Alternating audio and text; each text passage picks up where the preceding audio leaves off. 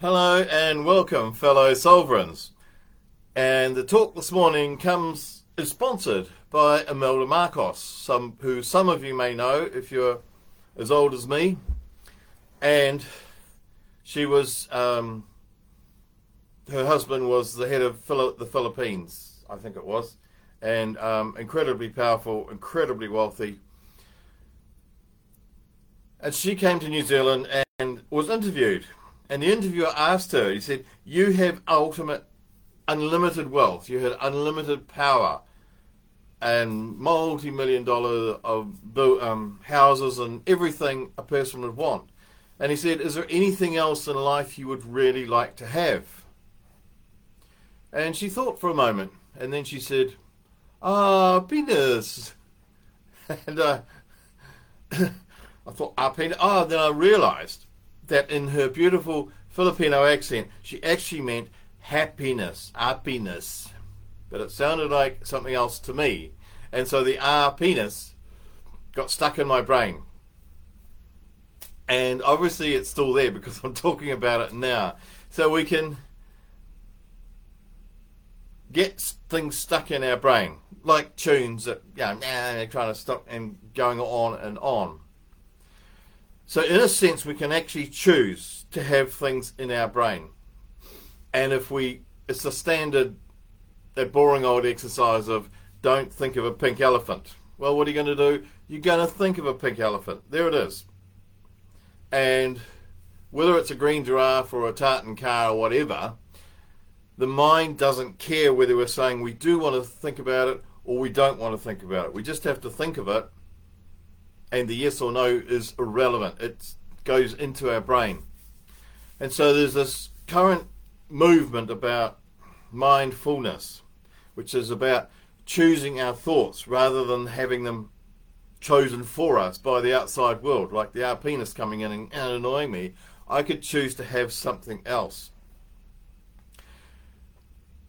And so the whole idea of mindlessness, of having no thoughts, is kind of not going to happen, because that is the nature of our mind. We are thought beings. And a way to think about our mind is to think of a crowd of people. So let's say there's 50 people. What's that? It's a crowd, because a crowd is a group of people. So we take away half of them, we've got 25 people. It's still a crowd.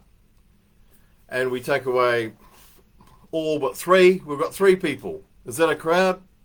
Suppose it is, mini one. If we take away all the people, they will walk off. Where's the crowd gone? Was a crowd here. Where has the crowd gone? It's not a thing we can see walking away. A crowd is simply something that is a matter of a group of people being together.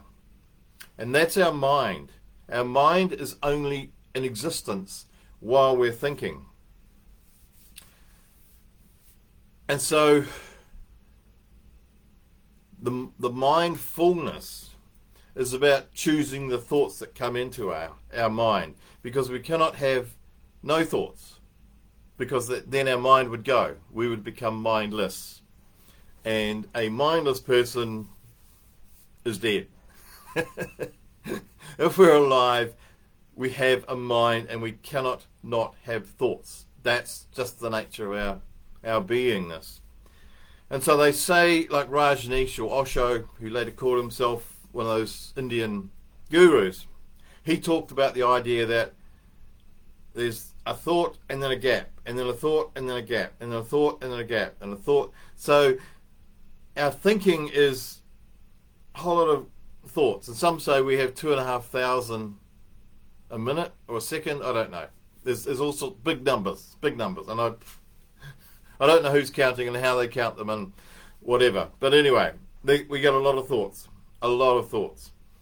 And so they're going through, and so there's this gap between each thought. And so Osho, or Rajneesh, suggested that we focus on the gap between the thoughts. And if we can have a larger gap between each thought, have thought, gap, thought, gap, thought, gap, that gap he called the God space. And that space, that God space, is where we can receive information, let's say, from our intuition, from God, some might say, from spirit, from the universe, from whatever we call that that's bigger than us.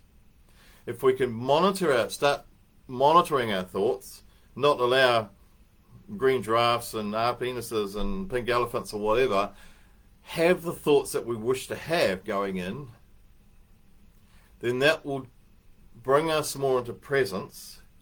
And while we're monitoring them, it takes discipline. It takes a lot of discipline in every moment to think of the God space. So rather than thinking of the thought, think of the God space between each thought. And it's an infinitesimal millisecond, whatever it is, but they can be expanded. And when we become more aware of the gaps between the thoughts, something happens in the mind. Literally there's an opening of the mind, because the openings are there, and the chatter of the day starts going away. All of those tunes that bug us all the time, or the whatever, the green giraffes and the pink elephants, the things that we don't want to think about go away because we're filling our mind with the things we do want to think about. And when we have the gap focus, then a peace kind of comes into our mind. A simple peace, and somehow the subconscious, if you like, some call God the subconscious, and that's probably blasphemy to some. And so the superconscious, and that's the kind of the access to the mass of information that's out there, constantly flowing through. So rather than monitor our thoughts, which is not a bad thing to do, we can also, we can monitor the gaps between our thoughts. And when there's a stillness that comes from that, just a simple peace, and when we're not thinking almost, but we have this gentle discipline of holding our thoughts in the way that we wish to hold them, and of the thoughts that we wish to hold, there's a peace that comes, and then I'll just say a knowing. It's not like messages come in and go, la da da da, you need to go and do this, you should do this, la da da da da. It's not through any of our senses. It's not knowing. It doesn't come through our ears, or we don't see things necessarily, or smell things, or what else is there? Taste. There's kind of a knowing that comes from beyond our senses through those gaps between the thoughts.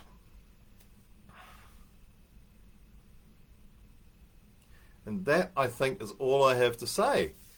So rather than monitoring our thoughts, which we can do as well, if that's possible, you can multitask, have a think about monitoring the gaps between the thoughts. And see what happens. Just gap, thought, gap, thought, gap, thought, gap, thought. And watch what happens. It can be quite sort of magical and nice and sweet. And those other ones just kind of go away. Just lovely. So, I wish you many gaps, and I bless you and all who sail in her.